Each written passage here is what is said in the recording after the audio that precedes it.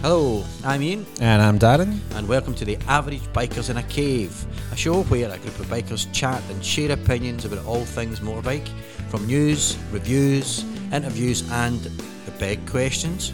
If you like what you hear, then be sure to subscribe, tell your friends and leave us a review. On today's show, episode 21, it's our usual ramblings.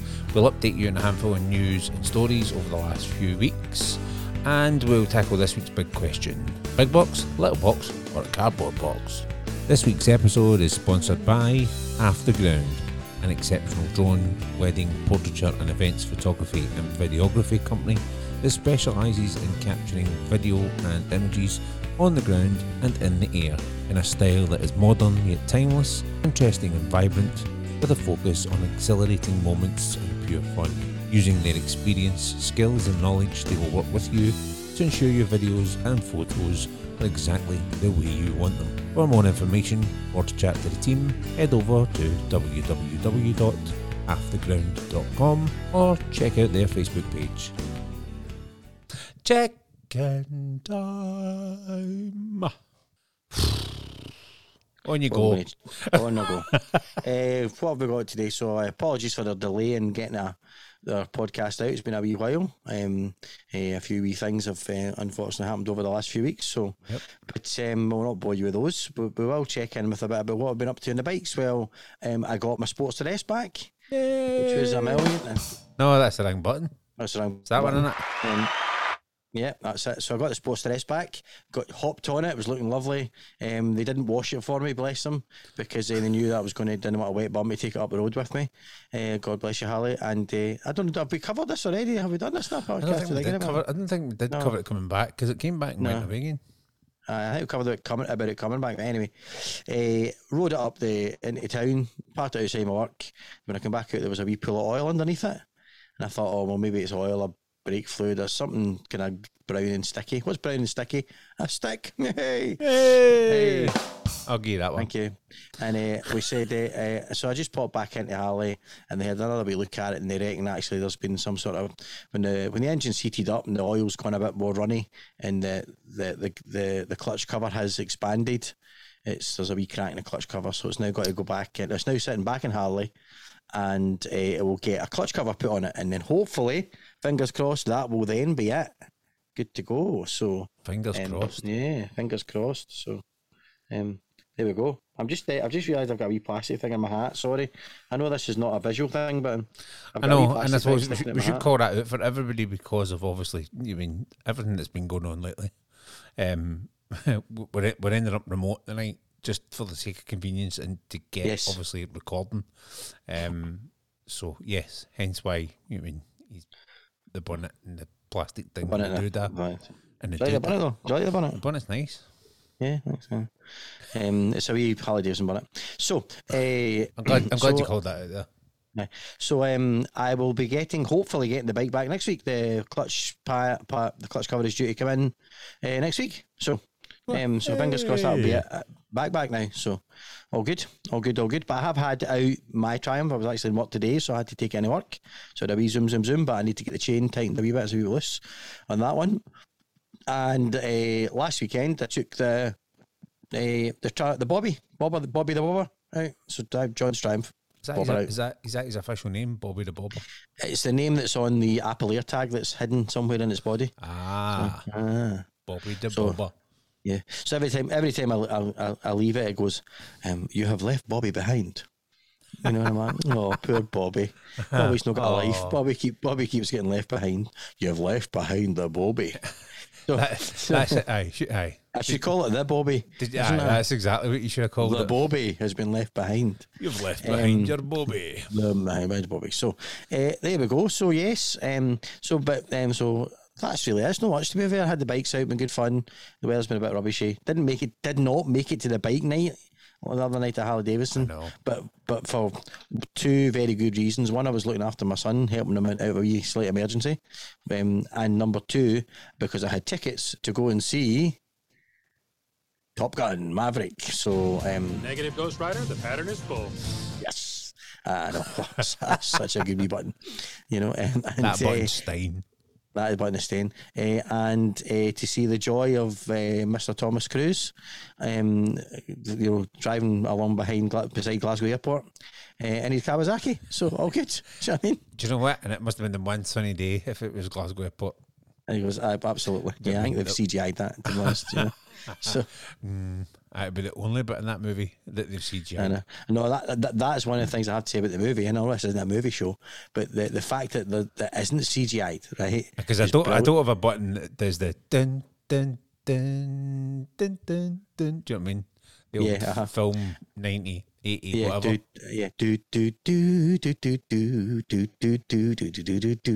Aye, that's the one. Yeah. Yep. For the listeners of a certain age, you'll realise that my version of it was the right tune. So the song is actually called "I Wish I Knew How It Feels to Be Free," and was sung by Nina Simone. Anyway, there you go. There you go. A little bit of music trivia for you. Well, I'll look it up. And so that's been me, I think, to be honest. But on seeing the film, of course, what did I do coming home tonight? On seeing the film last night, you went by the airport, didn't you? Of course I did. You know, aye. Absolutely. So were you playing Kenny Loggins by chance? With Danger Zone playing in a helmet. Yeah. So absolutely recommend it. I mean, I actually rode the bike all the way from Glasgow to just run about the start of the airport with no music playing, but Danger Zone queued up on the phone so that I could just make sure that I didn't miss it. Airport play. So yes. Talking about airports though, I do have a new drone coming. I thought you meant you were going to be on holiday again. No. So I'm just about flying. So we've got a more advanced version of what we've got to follow the bikes. So ideally that will come at the same time as I get the Sportster back, and then we can start doing a couple of wee funky videos. Yeah. Anything else? I don't know. Am I missing anything? Is there anything you think I'm missing? Just the way you went to anything else, as if to say I think you've forgotten something. Anything fairly recent that you've done in the last couple of hours? No, I don't think so. I don't think so at all. Oh, wait a minute. Now that you mention it. You shocked their memory. There will be a wee unboxing video coming soon. I get so jealous that Darren recorded himself with his helmet that I wanted to get my helmet out for the public as well. Excuse me? So, but obviously, my helmet is old and weary. And not really, people don't really want to see that. So I decided I needed to, get a better helmet. So get a fresh one. In the next couple of weeks, arriving on my doorstep should be a Ruroc Atlas 4.0, the Batman edition. And a nice helmet. I've spent a couple of weeks watching lots of videos on the Atlas 4 in comparison to like the Atlas 3 and everything, and it's just a different beast. Everybody and all the people that actually hated the last Atlas are raving about the Atlas 4. Aye. It's comfort. They've fixed all the stuff with the padding inside it. They've done all that, the soundproofing, all these kind of things. So super excited because I'm getting that. So that's coming as soon as it's available. It was purchased tonight, 6 o'clock. 6 o'clock. The minute the early access opens. I know they do sell out very quick, those limited editions. So. Aye, and if anyone hasn't seen it, get onto Ruroc and check out the latest kind of DC ones. They brought out 5, isn't it now? Yeah, they 5 did. new DC ones. Batman, the Riddler, Wonder Woman, Harley Quinn, and Superman. That's right. And I have to say, I'm a Batman fan, so of course I was going to go for the Batman one, but I really like the Superman one. The decals on it are really, really nice. I really like it. It's way better than I thought it was going to be. Aye, the Superman, actually. Aye, the only one that I was like was the Riddler one. But I bet you if you saw it up close, do you know what I mean? It would just I thought the Riddler one was maybe one that will look much better in the flesh, or tied to the right kind of bike for the Riddler one. Yes. So, if you got yourself like an old Sportster in matte black or something like that with a Riddler one on it, that kind of idea, or or something like a kind of naked, some sort of naked bike, you know what I mean? That bit dark or stealth, kind of black, makes it look like a stealth fighter kind of stuff. Would look really good with that Riddler helmet, I think, and stuff like that. So. Or any green Kawasaki. Or any, because it was all actually, green all the top. Aye, all the stuff's green. So Kawasaki green, probably, yeah, definitely.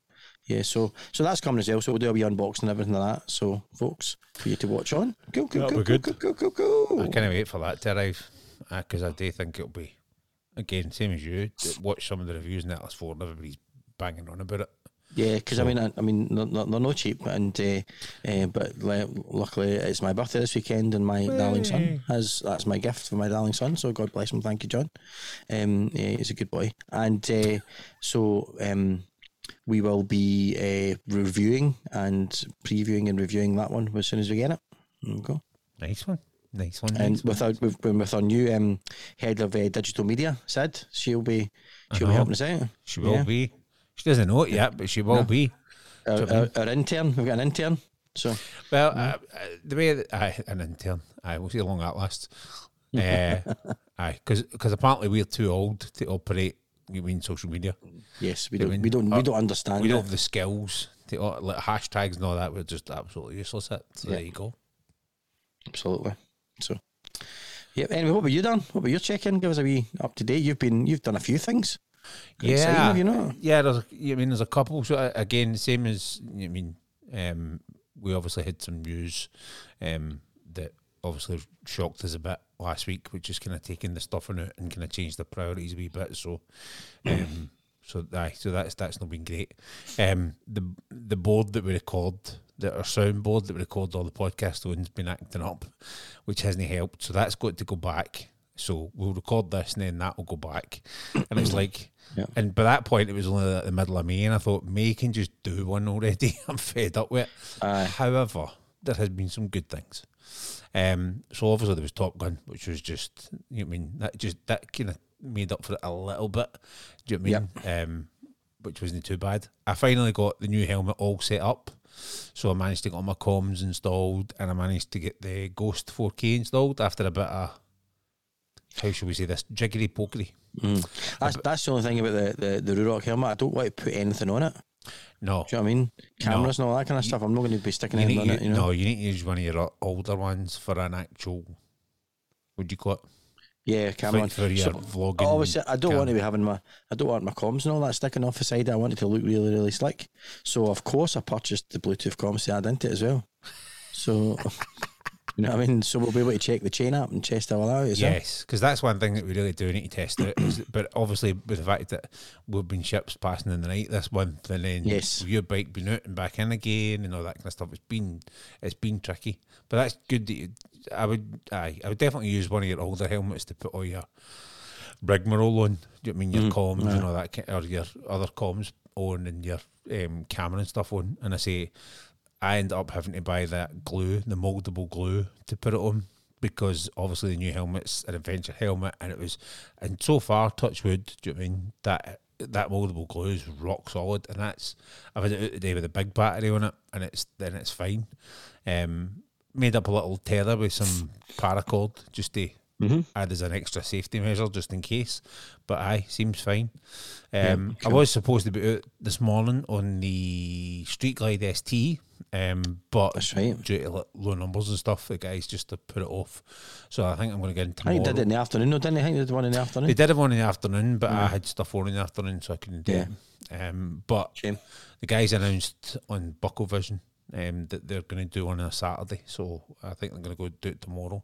So that would be good, because I think a lot of people doing it during the week's tough for a lot of people. And I think that's the problem. I think they're saying, at first it was quite busy, but then as it kind of gets on, people obviously are using their holidays and all that kind of stuff, and they're it's kind of declining a wee bit, so hence why they're going to move them, I think, this Saturday. I can see the Friday afternoon one maybe been quite good to do, because you would maybe take the afternoon off on a Friday anyway. And some folk finish early on a Friday. Do you know what I mean? So it makes perfect sense. I'll do a follow up. I'll do a little follow up with just what's all set up on the helmet and how it all looks and all that kind of stuff. But there's spare paracord there, there's spare mouldable glue and all that for when we come to do whatever one you put it on. And I've got a few more. I've got a couple more of those drift things to pass on to you as well. So there we go. Sorted. Ooh, yes. What else this week? Well, I went to bike night last night, which was quite cool. Again, it was quite a big turnout. I think there's about 250 odd folk there. Loads of bikes. There was a guy there in a street legal, like 80s Formula One car, but it was street legal. Really? Do you know what I mean? Aye, it was bizarre. And there was some other different cars there, and there was loads of different bikes. There was a guy there in an old Yami 350, which was just mint it. There was loads and loads of stuff there that was kind of different for the last time. So that was good, because my first fear was the first one would be great, and then the second one would kind of quieten down a bit. When you saw the weather yesterday, it was absolutely chucking it down at one point in the afternoon, and I thought, it's going to be a wash out. But sun came out, and so everybody turned up in their numbers, it was quite good. So, if you haven't been along last Thursday of the month, every month, at West Coast in Hilton, and it's again, you don't necessarily need to be into bikes. If you just want to come and have a coffee and wander about, or it's worth it to come and see some of the cars that come. There's a lot of American some of the cars classics were and things. beautiful last night. And again, when that guy pulled up in what looked like it was a Formula One like replica thing for like an 80s kind of like an old Lotus, or you know what I mean? Was it? So I wish I'd seen that. It was mental, but it was road legal. And you're like, what? And also yesterday we got to saw the Nightster in the flesh. Yeah, that's the one thing I was gutted I wasn't going to get to see, because I know it was only there that day, wasn't it? Only there till 8 o'clock at night. And I really wanted to see the Nightster, because I've been watching a few videos of people riding the Nightster and trying it out, and it's getting some great reviews, to be fair. Hopefully their demo one will be in next week. Hopefully. Oh, really? Fingers crossed. Definitely want to take that out for a wee spin. Yeah. If you're listening, Scott Hendry. No. It's bigger than what I thought it was. Is it? It's but then much, the Sports Terrestre was bigger than we thought it was going to be, wasn't it? It's much chunkier than what I thought it would be. A lot thinner, but no, it's actually quite a chunky little thing. So, but it's stupidly light for a Harley. I mean, for a bike in general, it's quite light, but for a Harley, it's stupidly light. I sat on it and picked it up and nearly threw it the other way, because now that way you're used to going and lifting it up, and it went and straight out. So, it's definitely worth checking out. It's quite a big bike, and obviously the wife's quite excited now. She's sat on it and seen it and likes it, so she just needs to get a demo, and then hopefully the week after hers will arrive. And we can nice, do a proper little demo. We'll definitely chucking up the tone up near for that, eh? Oh, totally. And then the last, Mammy and Daddy Sportster. Mammy and Daddy Sportster. Although apparently she's going to get the seat all custom made so that I can't sit on it, because I've got a fat rear and she doesn't. So bit sneaky in that. Have a shot at it before the new seat goes on then. Aye, totally. Absolutely, of course. And then the only other thing was today, obviously because that ride was cancelled, I went and spoke to a couple of the bike garages in and around where we obviously record. One we need to go back out and see, which is the Honda one, Victor Divines. And then I went and spoke to the guys at AMR Motorcycles. So they used to be like where the cave is. It was literally 2 minutes away. But they've obviously moved to new premises in and around the same kind of industrial estate where Harley and Triumph and Ducati and all that are. So it's a good location for them because they're right in the middle, and it's a much bigger shop they've got. It's got an up and down stairs in it. Cool. They're doing Royal Enfields and Kiwis and Benellis. The Benellis actually look amazing. I was really surprised. They do one called a 501C, and it's like a little kind of cruisery thing, but it's like a mini Ducati Diavolo X, but it's absolutely stunning. So went to the chat with those guys. Those guys are happy to do some stuff for the podcast, so I think we're going to go out and see them next week. They're having a demo weekend, which is on the Friday and the Saturday. They're calling it Meet the Royals, ironically, because it's Jubilee weekend and they do Royal Enfield. That's well played. That's very exactly. Clever. It's very, very clever. Yes. So, yeah. So, if anybody... well done there. Yeah, well done it's there. good. If one is very, very pleased to know that one is looking after the motorcycle side of the royal family. That's quite good, actually. I'm quite impressed with that. Was that your modulator or was that just you? No, that was just me. That was just even me. better. Friday, Saturday next week, 10 till 3, AMR motorcycles in Hillington. If anyone's listening and wants to check them out, this will obviously by the time you're listening to this, it's probably going to be Monday or Tuesday, so there's only a couple of days until it goes. But yeah, definitely go out and see them. Especially, the Royal Enfields, we all know that they've got the Scram 411 in there, which is absolutely beautiful in the flesh. Yeah, I think I'm going to aim to try and pop down there kind of quite early on the Friday, between kind of like 10 and 12. I think we'll both. Now that I realise that I'm actually off because apparently it's a bank holiday. Who knew? Who knew? I will definitely take a wee run out there and speak to those guys. But so it's been, there's a lot in there, but it has been just a hellish month. So roll on the next month, as long as it's not, would you call it? As long as it's not any worse than this one. Well, at least there's no anything like a new disease ravaging through the country that could take over take us. Oh, wait a minute here. Aye. Aye, we need that button. Yeah, that's it. Aye. Well, anyway, hopefully, you can't catch monkeypox for a motorcycle seat. So monkeypox, if you're listening.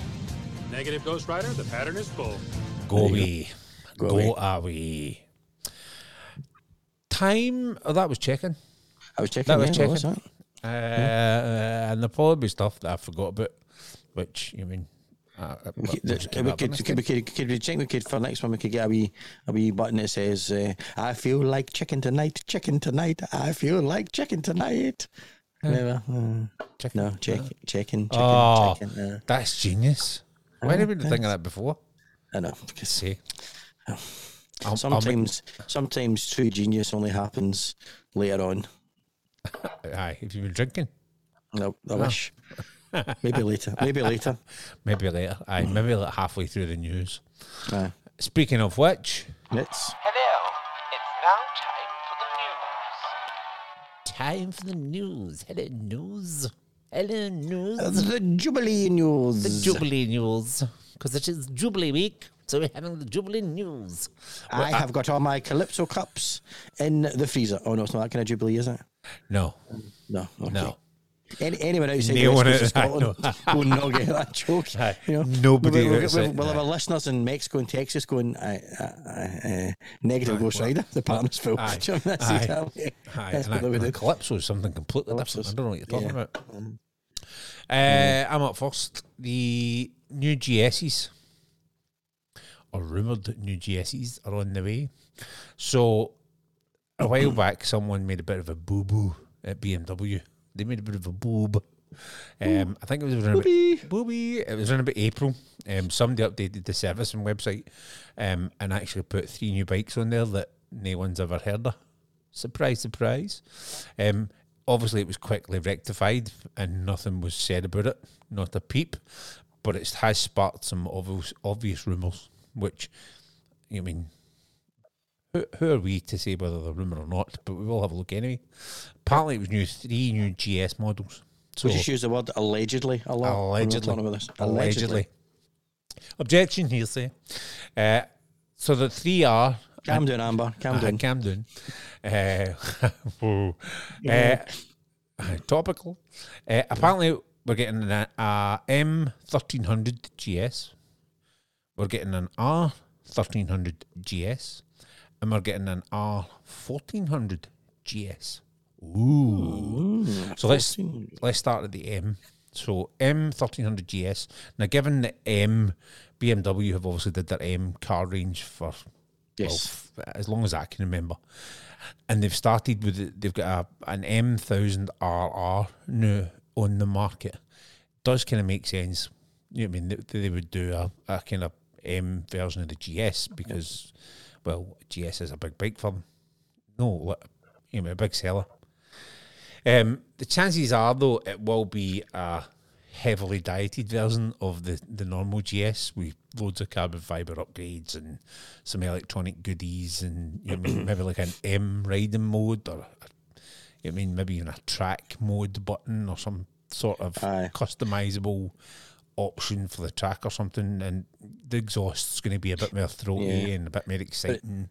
It's BMW though, so the customisable options, you'll have to take them in and get them to customise them for you, and they'll charge you a fortune. Aye, that's if they paid a fortune to get them as extras. Aye, but yes, so I think it'll be interesting to see what that entails. The they're also bringing out an R. Well, I say they're also bringing out allegedly the R1300 GS. Now we think this will be the standard kind of upgrade for the 1250 GS. So this will be the one that most people probably buy, right? Now let's address the obvious part. It's going to be a 50cc upgrade. Yep. The question I've got over that is whether they'll leave it as the current. I don't think they can leave it as the current engine because they're already pushing the boundaries in terms of that water cooling technology. So the current engine, the water cooling targets the kind of top end, okay, and the cylinders below are all air cooled still. Mm-hmm. If they want to improve it, obviously they would probably wrap it in some sort of water jacket, like some other manufacturers do. This would help them obviously reduce emissions. It would give them a slight increase in power, and it would give them greater control over the combustion. It should also be that little bit quieter, so it means that going forward, with new Euro regulations coming, it would be easier for them to meet it. So I think it's Euro 5B or something is the next iteration. But that would help them obviously get to it. Now, what other parts are going to be on there? Not entirely sure. Because again, this is all conjecture based on somebody making a boob on the servicing site. The last one they've obviously that came up on there was the R1400 GS.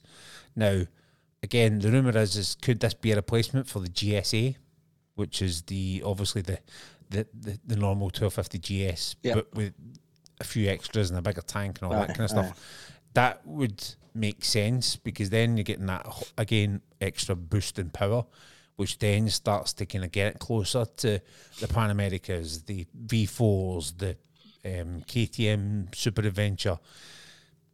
It's going to need a bigger tank, I think, because if it is going to be a replacement for that's the one of the beauties of a GSA was the fact that it had a massive tank on it. I mean, you could fill it and go forever before you had to refill it again, which attracts some people, especially if they're doing long miles, especially in places where there's maybe no an abundance of petrol stations. But yeah, possibly bigger power, more power, bigger tank, maybe more electronics. Again, much more of an adventure tourer rather than an adventure bike. So, who knows? Again, though, at this point, all of this is speculation and allegedly, because BMW haven't said a word. They're keeping very tight-lipped. There has been spottings of a new bike at one of the BMW test facilities, but no one knows what it is yet. So, it is probably, I'm going to say it's about time, I think, with the introduction of the Pan. It does push BMW in terms of power and that. It pushes them back a wee bit. Rather than them being kind of like third in terms of power and torque, they're probably now fourth. It's a tricky one. Whether we'll see it this side of 2022 or whether it's probably going to be into 2023, who knows? I mean, you just, with them being tight-lipped, you just don't know how far along they are in that. Yes. Do you know what I mean? Yeah. It's a weird one. It'd be interesting to see what they do, though. I think an M version would be very... I think that'd be nice. My worry is like the M versions of the cars, it then becomes silly expensive. I think you can probably guarantee it's going to be silly expensive if it's going to be an M version of a car. I think just given the fact that the general market at the minute, or the prices have went up, obviously because of whatever that reason may be. You know what I mean? Inflation will it attract your M type rider? I mean, do we have, the way you've got, there's a, I don't want to generalise, and BMW M series cars are incredible cars, but, there's a certain type of person that buys them. And, you know what I mean? And they don't drive them like, the way they should be driven. So, no. Are they going to buy? Is it going to be the kind of person that's going to want to ride about in town in an M series adventure bike? Well, it's one of not actually use it for an adventure bike. Well, I hope not. I don't know if that's, they don't quite have the same kind of. No, but you think about it. If you were buying a 15, 20 grand standard 12 or 1300 GS. and you were planning to do a bit of off-road on it, if they make the M version the same bike, but with some added ooh la la in terms of, you could take it on the track, or you can do whatever, but you can still do everything a GS does. Yeah. However, you are going to pay a premium for it, and it suddenly becomes a 25 grand bike. Would you take a 25 grand bike off-road? Exactly. I would be terrified to go off-road. That's a lot of money if you ever... Do you know what I mean? It's not like you're taking a 5 grand Himalayan. Do you know what I mean? Or Himalayan. Himalayan. And if you drop it, you know that spare parts are reasonable for it. But as you drop an MGS, do you know what I mean? And with all these carbon fibre bits and whatnot, it could be, obviously if they're coming carbon fibre, but it just could be, I just don't know how where it sits in the market, because to me it wouldn't be an adventure bike, because you wouldn't take it off-roading unless you've got money to burn. You know what I mean? Who knows? But it's one of the ones. Yeah, I mean, I was watching quite an interesting the YouTube thing. You got the guy I like, that Ryan guy, Fortnite, yeah. And it was like laws that endanger motorcyclists, yeah, was the thing. And it's very Canadian, North American centric. But what was quite interesting was he's got a GS thing. He rides a BMW GS, doesn't he? So I think it's the old 750 GS. I think he's got. And he was just talking about the ABS type thing on the bikes, you know. So and how actually you don't want them on your bike when it's off-road. So the kind of things and the kind of enhancements that they're going to put on a BMW M Series adventure bike actually going to be good for adventure bikes, or are they just going to be good for road riding? Do you know what I mean? It'll be interesting to see what they put on as a premium. Well, it's one of those things as well. Apparently BMW, I mean, we're not including this in the news, but because it was a little small snippet, but apparently they're looking at, that way I'm saying when you drive a Porsche or an Audi, I don't have either, but it's got that automatic spoiler. When you get above a certain speed, it obviously comes up to help hit drivers and all that. Apparently BMW are working on a retractable fairing, right? So that when you go at a certain speed, the fairing expands or comes out, so that it actually deflects me away and makes it more air and makes it aerodynamic and all that kind of stuff. That's what they're working on next. And you're like, well, the bit in the later series of Knight Rider when he presses that button for the super speed. All these things pop out. Aye, that's what they're working on. BMW, you've heard it here first. BMW are working on super pursuit mode for the BMs. Super pursuit mode, that was it. Yeah, man. Yeah. Aye, BMW. As long as they're not working on a turbo boost mode, we're all right. And no in the BMW sense, or no in the Knight Rider sense. And if the BMW talks to you, you're talking to German accent, yeah. Careful. Moving on. Not to offend anyone. Moving on. Yeah. Ian, what you got next? Some exciting news. What have I got next? I have got the Harley Davidson Nightstar. So we've just talked about that a bit in the check-in. You finally got to see it in the flesh. You got to sit on it. Nice heavy bike, nice new bike. So HD have launched another new bike. This time it is a replacement for the Sportster, not the Sportster S, not the new Sportster, but the old Sportster. So we've got the Sportster S not long ago, but it wasn't built to replace the 65-year-old Sportster. It was in its own bracket. This Sportster S was a kind of half Sportster, half kind of performance bike, etc., etc. We've gone over it in great detail, and I've actually not necessarily gone over it in great detail, but I've slid over it in great detail as well. I never said that. That was you. I know. Anyway, so the Nightstar does, however, is the replacement for the Sportster, the old Sportsters, right?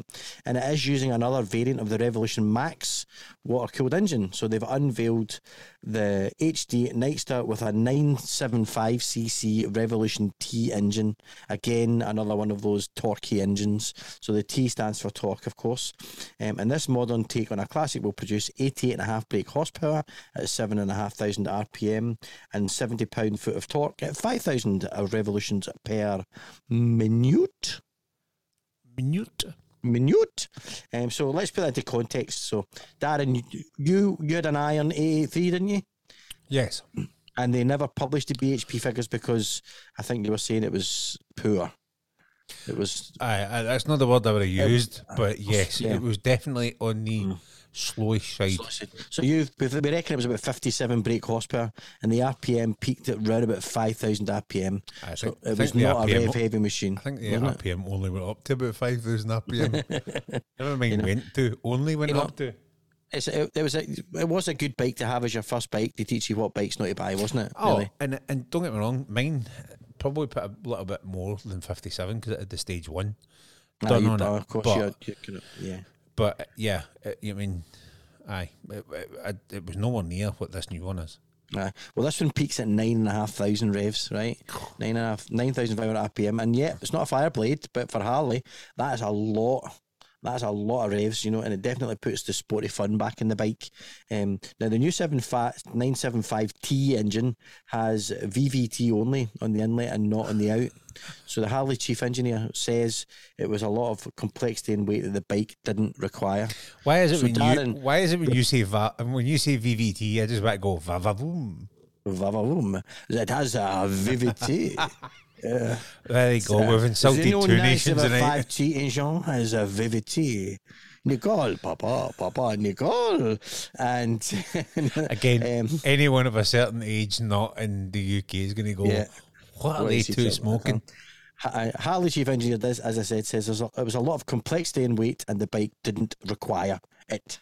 All right. So the engine, as like the rest of new Evolution models, forms a central structural chassis component and acts as the core between the front and the rear subframe. So it is a big chunk of metal sitting there. But it's nice and a lovely kind of grey, silvery, kind of gunmetal grey type, isn't it? It does looks great. The bike. Yeah. Not only opens the door for bolt-ons, bolt-off customizations, but it does also give the bike a better feeling handling. Now, this is quite interesting. I was watching this, funnily enough. I didn't realise this until I started watching some of the YouTube videos. But they have they've moved the fuel tank to under the seat. So that's like the old V-Rod. So the 11.3 litre tank now runs up and down under your butt, which gives it a really low sense of gravity. And one of the people I was watching, their name is Her on Wheels, I think it is, American girl. Yep. Her on Wheels, right? And she said it means you don't fling it into the corner as much as you have to because the centre of gravity is so low. And she was saying that took a wee bit of getting used to being on the bike, but it was kind of interesting. You got to take it easy if you first get one because the corner and things will feel a bit different with that really low centre of gravity with the fuel tank under the seat. Yeah. So good tip. This improves the centre, as I said, improves the centre of gravity, and it was the main reason Harley opted for this. Now, due to the need for a larger airbox, if they wanted to keep the fuel in its usual position, it would have required a much larger tank up front, and it's actually really sleek up front, isn't it? It looks really nice. It looks really nice. It's like it's not like a 48.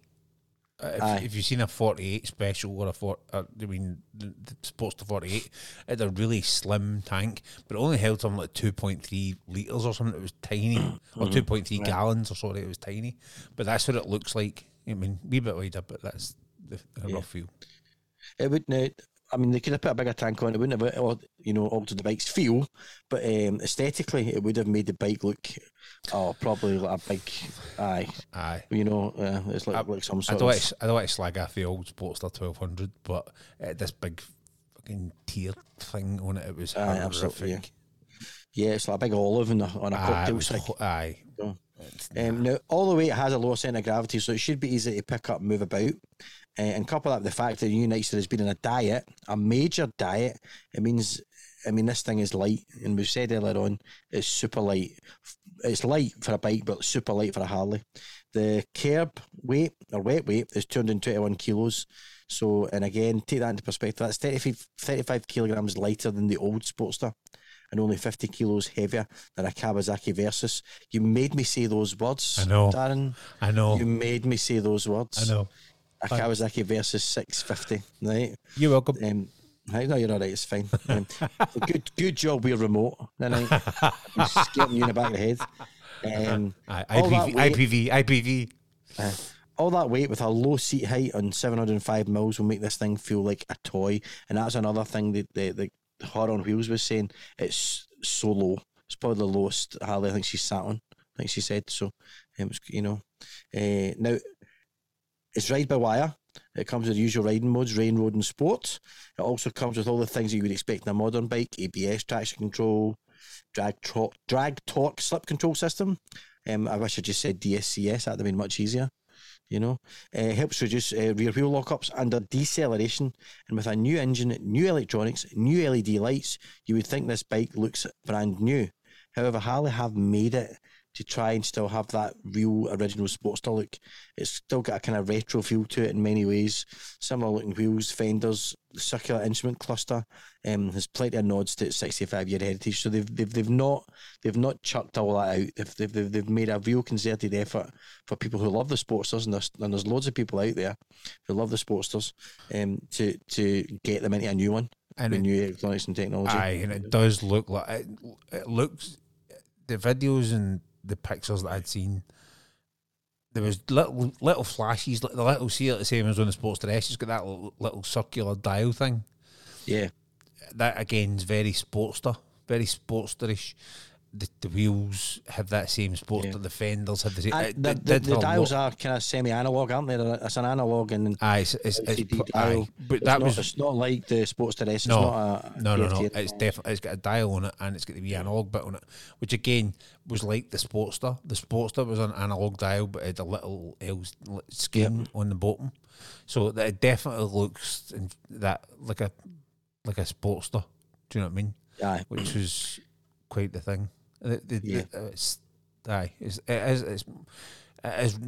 in the flesh, but it does it's big.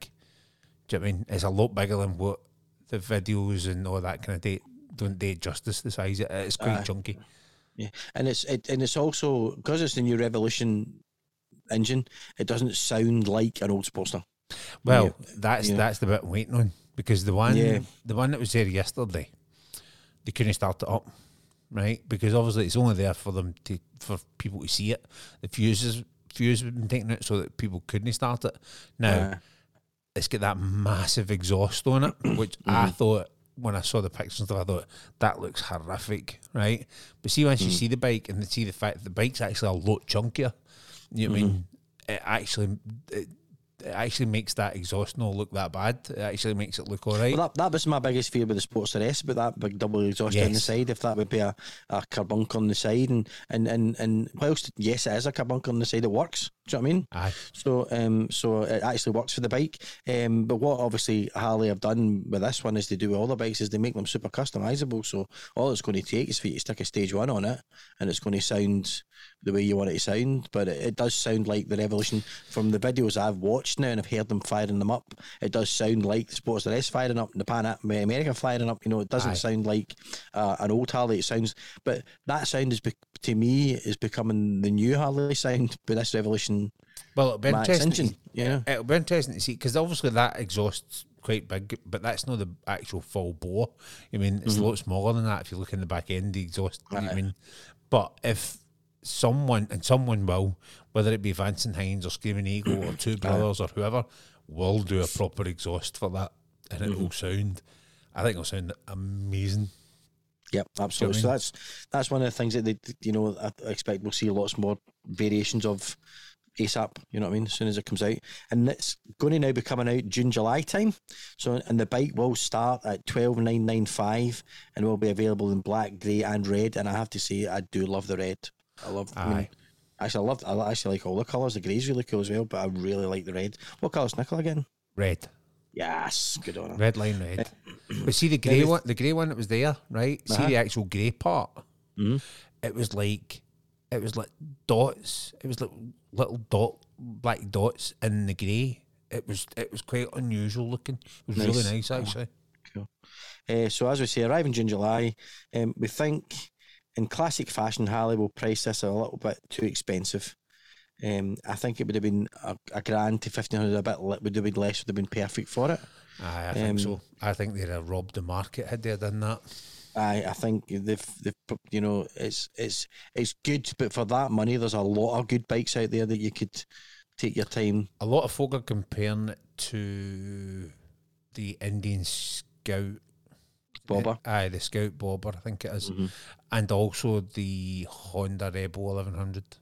Now, Right. the Scout is, by the time you add on the extra bits that the Harley's got that you don't get, it works out around about the same price, but the Scout's 100 brake horsepower, but slightly heavier, so probably power to weight is probably about the same, but the Harley comes with the ride mods. You don't get that on the Scout. No. Do you know what I mean? And then obviously the Honda's, Honda's Honda. Do you know what I mean? But it is a good bit cheaper. But it's a hell of a lot lower. I think it's 690 or something. The seat height on the Honda Rebel. It's quite. Was it? Oh, it's mental low. But who knows? I mean, we'll see once we ride one. Yeah, so if they'd knocked a few quid off it, they could have probably almost cornered the market, probably. Yes. But then we know that there's not going to be that many coming in. They're not chucking them out the door, thousands and thousands of them. So it is maybe priced at a good. If you want one, you'll pay that money for it because you can't. They are going to be difficult to get. Aye. Aye. By all accounts, I think they're going like hotcakes already. Aye. Well, Nicola, you made the right decision, I think, to get one ordered as soon as it was announced. Because if you'd gone and seen it now and went to order it, when would you be getting it next year? Maybe, you know what I mean? End of September. Aye. So, I mean, even then, and that's bearing in mind that if you'll have seen all the bits and bobs about Harley shutting down for a couple of weeks, some of their plants and all this kind of stuff. Aye. Let's do a couple of weeks with air quotes. Aye, air quotes. Depending who you listen to and who you read, some people have said they reckon that couple of weeks could be like a month. It's mental. Yeah, so we've got all that in the background as well. So, however, what we do know, by all reports, is they're going fast, as we've just said, and there's only about 250 destined for the UK. So you will need to be quick. I don't think there's any might about it. I think you will need to be quick. We'll get a full ride review once we get a chance to see it and ride it. Adam Child has ridden it and he has loved it. I've watched a couple of people riding it. I quite liked her two wheels version of it. For a couple of reasons. She's engaging to watch, lovely girl, but also it was quite amusing because the GoPros kept breaking and it just reminded me of you taking your GoPros on your Pan America adventure. Thanks so very I much. thought, even people with hundreds of thousands of subscribers on YouTube get cursed with the GoPro curse. You know what I mean? Fair enough. I was talking to a guy the day. I'd been into. When I was in at Victor's, actually, I thought I'm going to have a look and see what other drift bits are there. Yep. And he had a sale on, so he was knocking some of the price off stuff. So I'd got the handlebar kind of mount bracket that normally you would get to stand up with the GoPro. Mm-hmm. He was selling obviously the drift version because the connector is obviously slightly different. And I got it for 20 quid. Right, it was nice. Happy days. I'll just take that. And we were talking to him, and I said he's had a similar problem with the GoPros, as well as the fact that he had one on the helmet, and it was like he says it was just like a big sheet. Every time you get a gust of wind, it just caught your head. Whereas obviously the GoPro, the Ghosts are a wee bit slicker in terms of you know what I mean. So, but we'll see how that goes. I've already done a first test run, and I had to move the mic because it was too close to my mouth. So when you went up at high speed, you had the tendency to start shouting, and distorted, which wasn't very good. So there you go. Got some nice footage though. Nice. The footage is nice. Footage is quite good. You know. Yeah, I mean, cool. Anyway, that was a Harley, and we digress slightly to GoPros, but go for it. What's next, mate? What's next? You do watch the videos. Some of the guys on YouTube, you get a sense of. I agree with that. Like. Again, I did see the Hurby Tube. What's the one you watched? The Hard Two Wheels. Hard and Two Wheels. That was a good one. And then who was the other boy? Blockhead. His was quite good. Matt Laidlaw's was quite funny. I mean, obviously he's quite partial, but I think he tells you what it is. The only thing is, it's funny to see a 6'6" guy on this, I say, tiny bike. He doesn't look overly out of place on it, ironically. No, but you know he's slightly out of proportion. Aye. But Adam Child's one, obviously we call that out, and that's a good one because he does it for Bennett's. But obviously he used to be a journalist for MCN, and he's quite, he's no shy in telling you if something's shit. Do you know what I mean? And the fact that he only came back with like a couple of wee daft things, it was like, oh, this could be a serious toy. But, we'll get one out, Ian. Don't worry about that. Absolutely. Happy days. Perfect. Lovely. Right, what have we got next? The Nod. And the Nod. And that's not when you fall asleep with ice cream on your lap. That was a wee topical joke. That was a wee topical joke there. A wee Johnny Depp joke. Yeah. It's lost its At least thing. you went for the topical ice cream topical rather than something else's topical. Yes. Let's not go there. So obviously now we don't want to lose listeners, but there is a new podcast out there in the big wide world. It discusses mental health and the positive power of motorbbiking. The Nod went live on the 11th of May. Now, it's presented by Ben Bowers, who is a mental health advocate. Anthony Partridge, who is a bike builder. You've probably seen him before. He's best known for his work on the Discovery Channel's Goblin Works Garage. And the last presenter is Charlie Boorman, who obviously everybody knows. And if you don't know Charlie Boorman, then seriously, get on Google.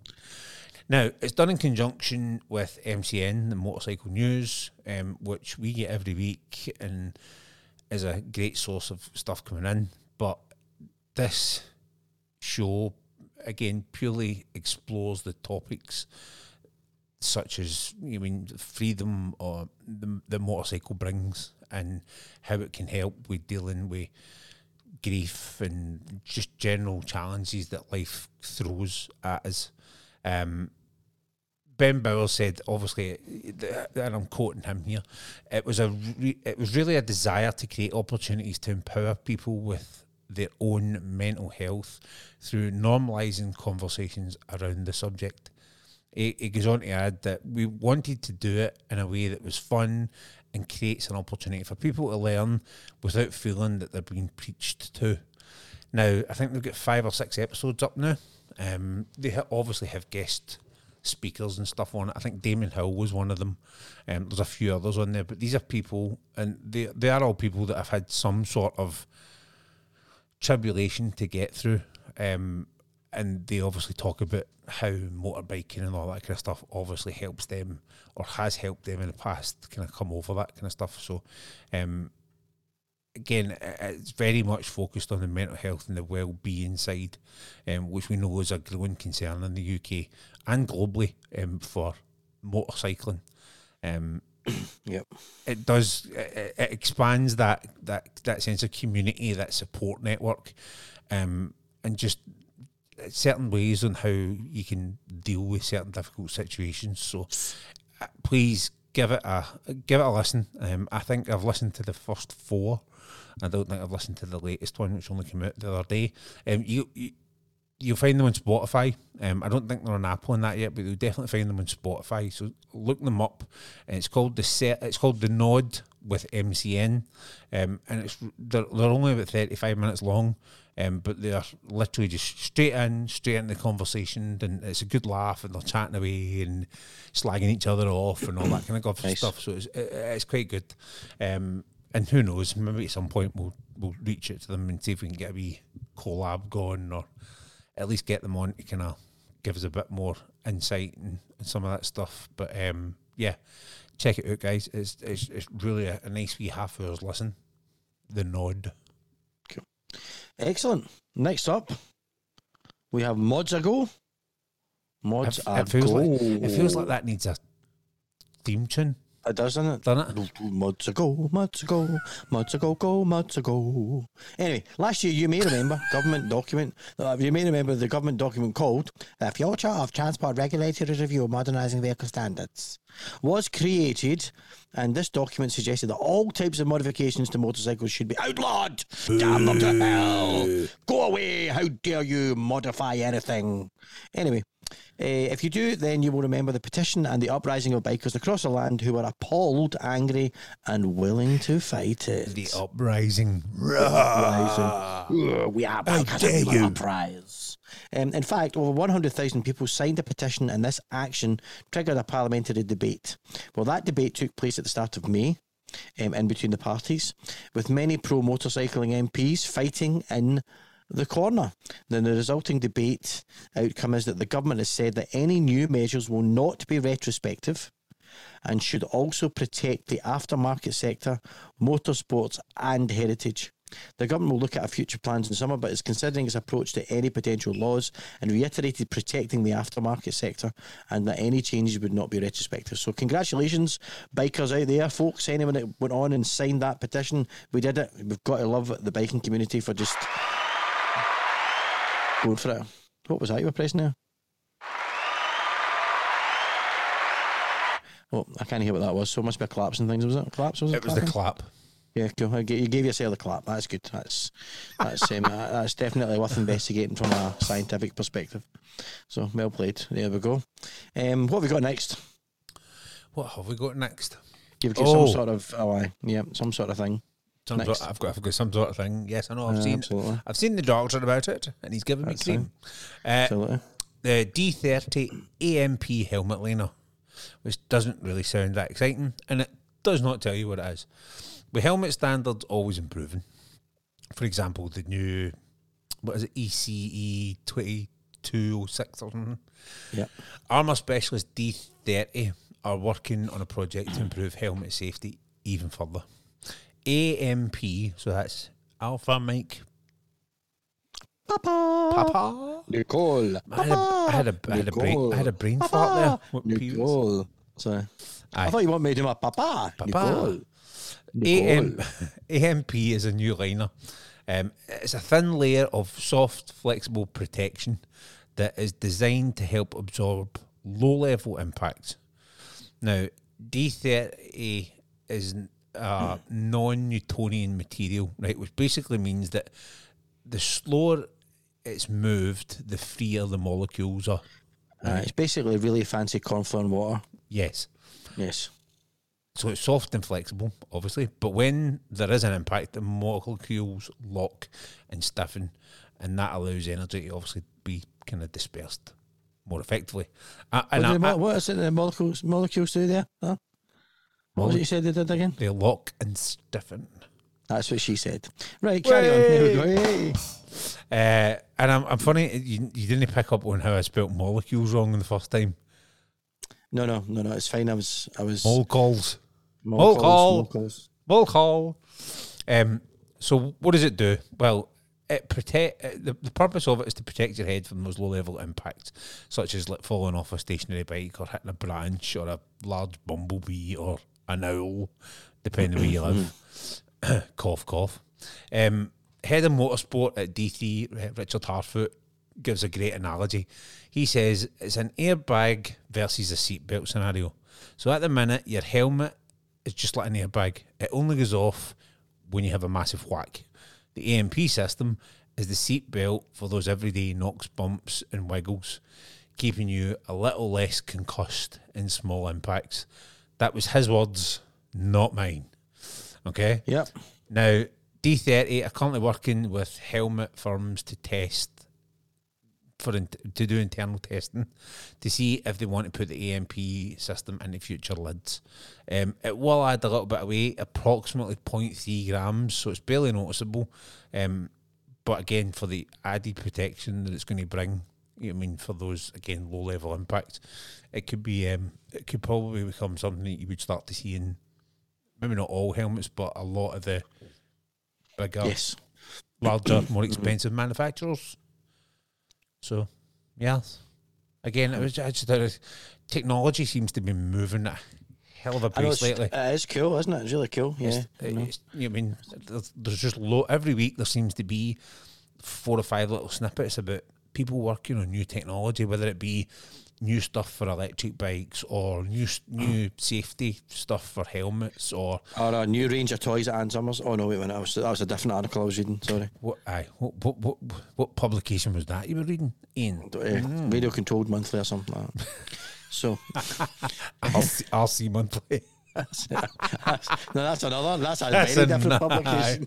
I need to Google that and see if somebody's come up with that yet. RC Monthly. You've definitely put the anal and analyst, haven't you? That's what I mean. Hey. But yeah, so there you go. That was the news.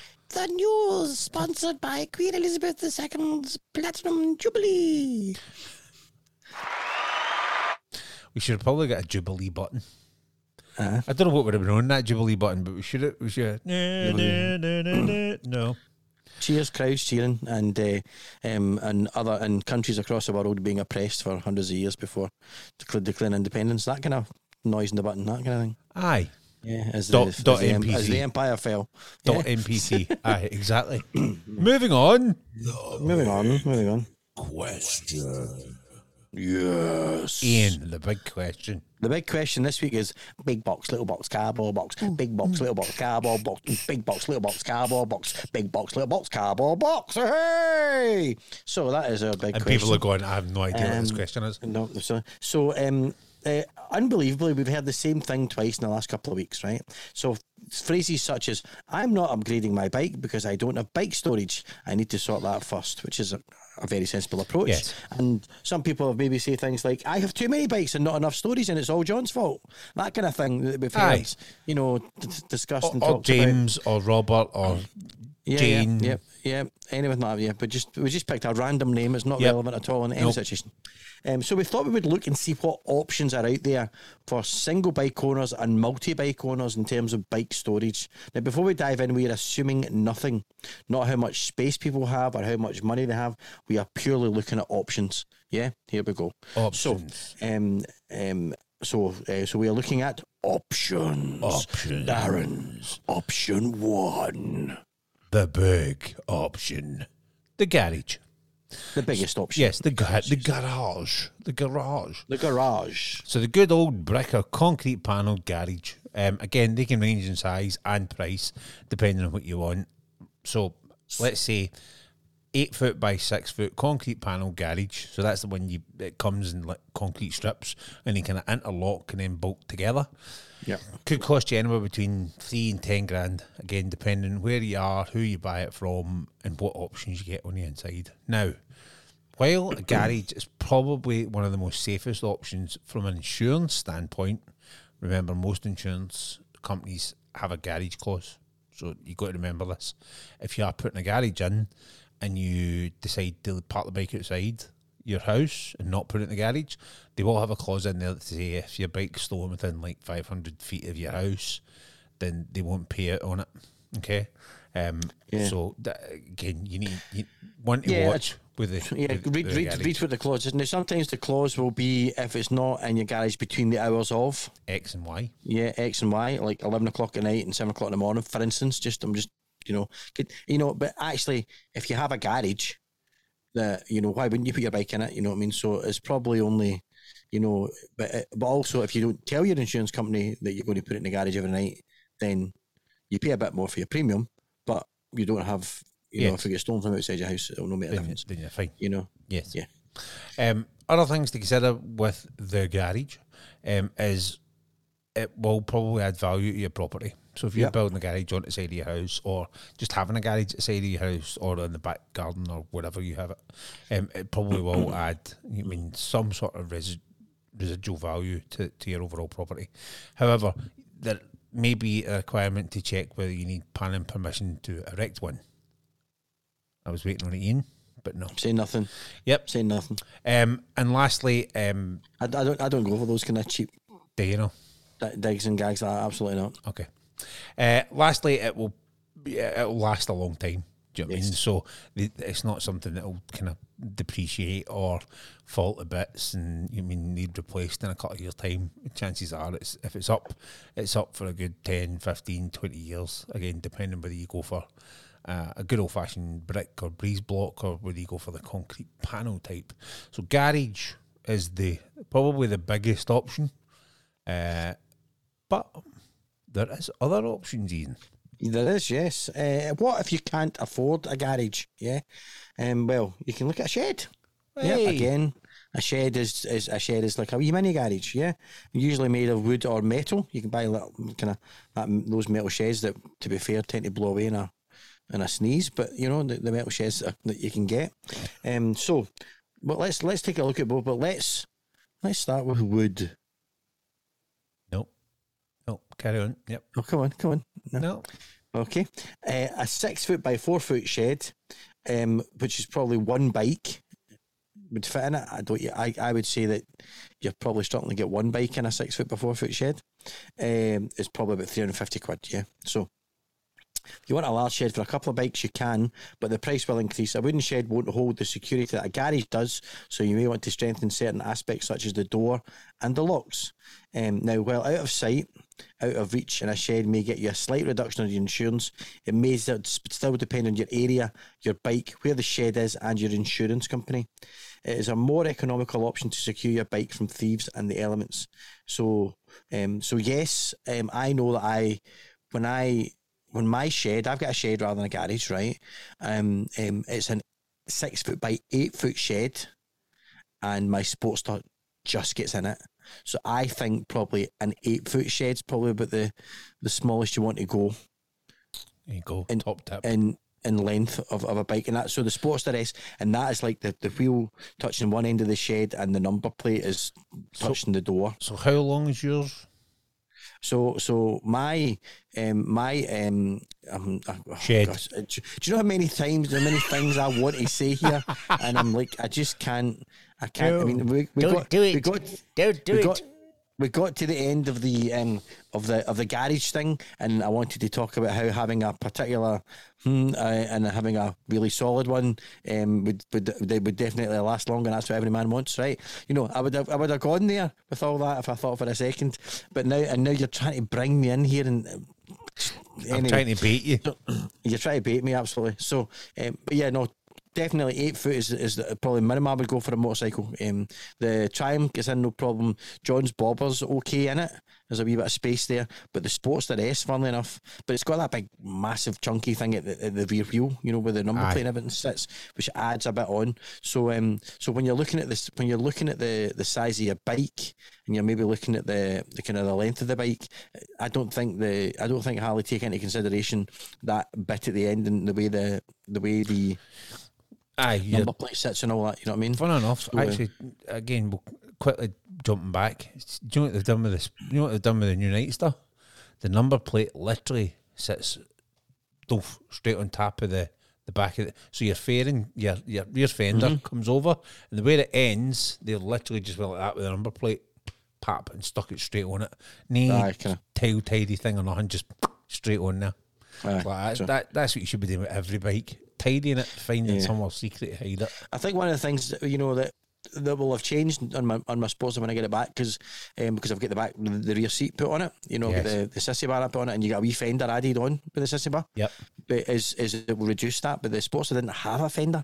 No. And I know the first time I took it out, the back of my jacket was absolutely mocket because it was kind of wet. So caked. I just, you know, so I've kind of having that, you know, so that's probably why they couldn't put it on it. But anyway, we've digressed slightly, but it's definitely a more economical option to secure your bike from thieves and the elements, as well as it will give you a bit of a reduction. And before I got my new shed, my old shed collapsed around me, it got rotted and everything, and I had to phone up the insurance company and say my bike's no longer in a shed, and it cost a few £100 extra.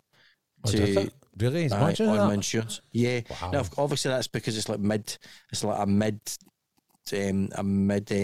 insurance kind of change thing, so they always charge you an absolute fortune for that. That's true. You know, when I shopped around again for my next year's insurance, it came down again, but that was fine. But I have never now said that the Triumph's going to be in the shed all night anymore, because obviously I've got other bikes coming in the shed now. Do you know what I mean?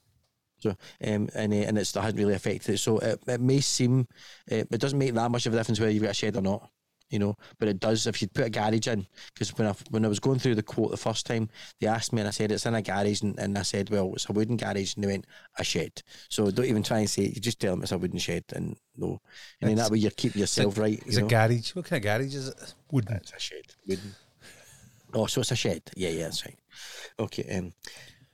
Downsides of a shed, you will want some added security on it. So my shed's got 2 padlocks on it as well, you know.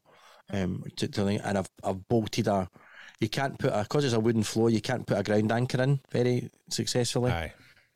But there are options, and I bought one from a company that does it, which attaches to the upward spar of the shed.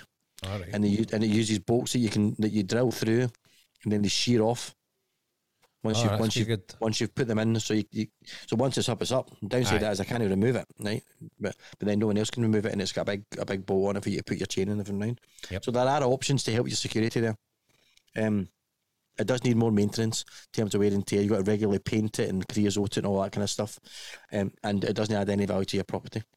And you still have to be careful where you put it, because neighbours and things will moan at you if you don't put it right, or will phone the council, and the council will get in touch with you and will say you don't have planning permission for that shed. So here's a wee top tip for you. If that happens, I can tell you now, you just turn into council and you say, I don't need planning permission because when I move the house, I'm taking the shed with me. It is a temporary structure. Just tell the council that if anybody ever gets hassled putting a shed up and gets that, just say, nope, it's not a permanent structure, it's a temporary structure, and it will be going with me if I move and sell the house. And then that way they go, all right, no problem at all. Thanks very much. Cheers. That's what you have to do. Interrupting the big question, right? Mm-hmm. But this is not the first topic, right, in the motorcycle world, right, that we start discussing and then suddenly realise it's fraught with innuendo. It's absolutely riddled with innuendo. Yes. And this is not like stuff that, it's not like I went and purposely jotted down little bullet points here that were full of innuendo. That was genuine stuff, you know what I mean? And it's just absolutely, and this is not the first time it's happened. I mean, the locks and the security episode was the same. It was just absolutely fraught. Do you know what I mean? Again, it doesn't help when people start calling their locks the beast and things like that. It just... No. Aye, there you go. Let's talk about metal sheds for a minute, right? Because obviously, I mean, it's just a shed. It's made out of slightly different material. But then you could argue a garage is just a shed that's just made out of concrete, couldn't you? You could argue that, but you wouldn't want to because it would cost you more insurance. So don't ever argue that. That's true. Just go with that. Yes, that's true. So again, let's take that. I know we're saying ideally 6x8, but I'm saying 6x4, right? Because I'm assuming you cut half the bike off. But 6x4 or a metal shed's probably going to cost you about 250 quid. Now again, the bigger the size you go for. Don't do what I do. Did with a metal shed. What's that? Where I ordered the metal shed. Got a great deal on it. It was an 8 foot by 6 foot metal shed. I mean, that's fantastic. Yep. But they put the front doors on the 8 foot side rather than the 6 foot side. So I couldn't get the bike in anyway. There we go. That's probably one to know if you're buying any kind of shed, garage, whatever, right? I make sure where the doors are. You know what I mean? If you're getting something custom built, then it's fair enough. But if you're buying something that's like an IKEA flat pack effort, just do a bit of checking, bit of logistics. However, the local primary school got it as a donation and they put it up in their grounds and they're over the moon with it. So. Oh, that's nice. See, this is a bit for charity. Yeah, exactly. Charity, mate. Charity, mate. Now, again, obviously, I mean, we're saying 250 quid, but the bigger you go for, and the tougher the tougher the metal, the more expensive they become. Again, similar to its natural cousin, the wooden shed, the metal shed has very similar pros and cons. Again, it's a nice, cheap option, needs less maintenance. You still need to probably add some security. It's, as we've said, it's more susceptible to the storms, wind especially. I don't know why wooden sheds hold up better than I think ones. Based on the metal shed we had before we realised it was the wrong shape and size, right? The shape and size was fine, just where the door was. Where the door was, but they're super light. They are super light, and I think and the metal's very thin. So when the wind catches them, you've really got to bolt them into concrete. Aye. The metal sheds, you can't just, a wooden shed's got natural weight to it. Yeah, the metal shed just doesn't have, and I think it's just all about weight, more than anything else. And I've actually seen a couple of those sheds in the really bad weather, toppled over and ripped apart. Flying by the house. Followed by a trampoline. I'll get you, my pretty, and your little Himalayan too. That's what happened to the Wicked Witch. She had a metal shed instead of a wooden shed. Exactly. You can buy plastic variants, okay, and those again have the same pros and cons as the wooden ones and the metal ones, right? Again, a 6x4, roughly 350 quid. And again, it has does have a lot of the same drawbacks that the metal one has. It's like wafer light and can be blown about and flying all over the place, and it's just not worth it. All of these buildings, we keep saying that they can benefit from that added security, and obviously Ian says for the wooden one you can get the anchor that the bolts shear off and stuff like that, but what you can also get is obviously the guardsman, and we have talked about the guardsman before. You can get the smaller one specifically for sheds, and you can also get the bigger one even for a garage. So even if you do have a garage, you can still get a longer,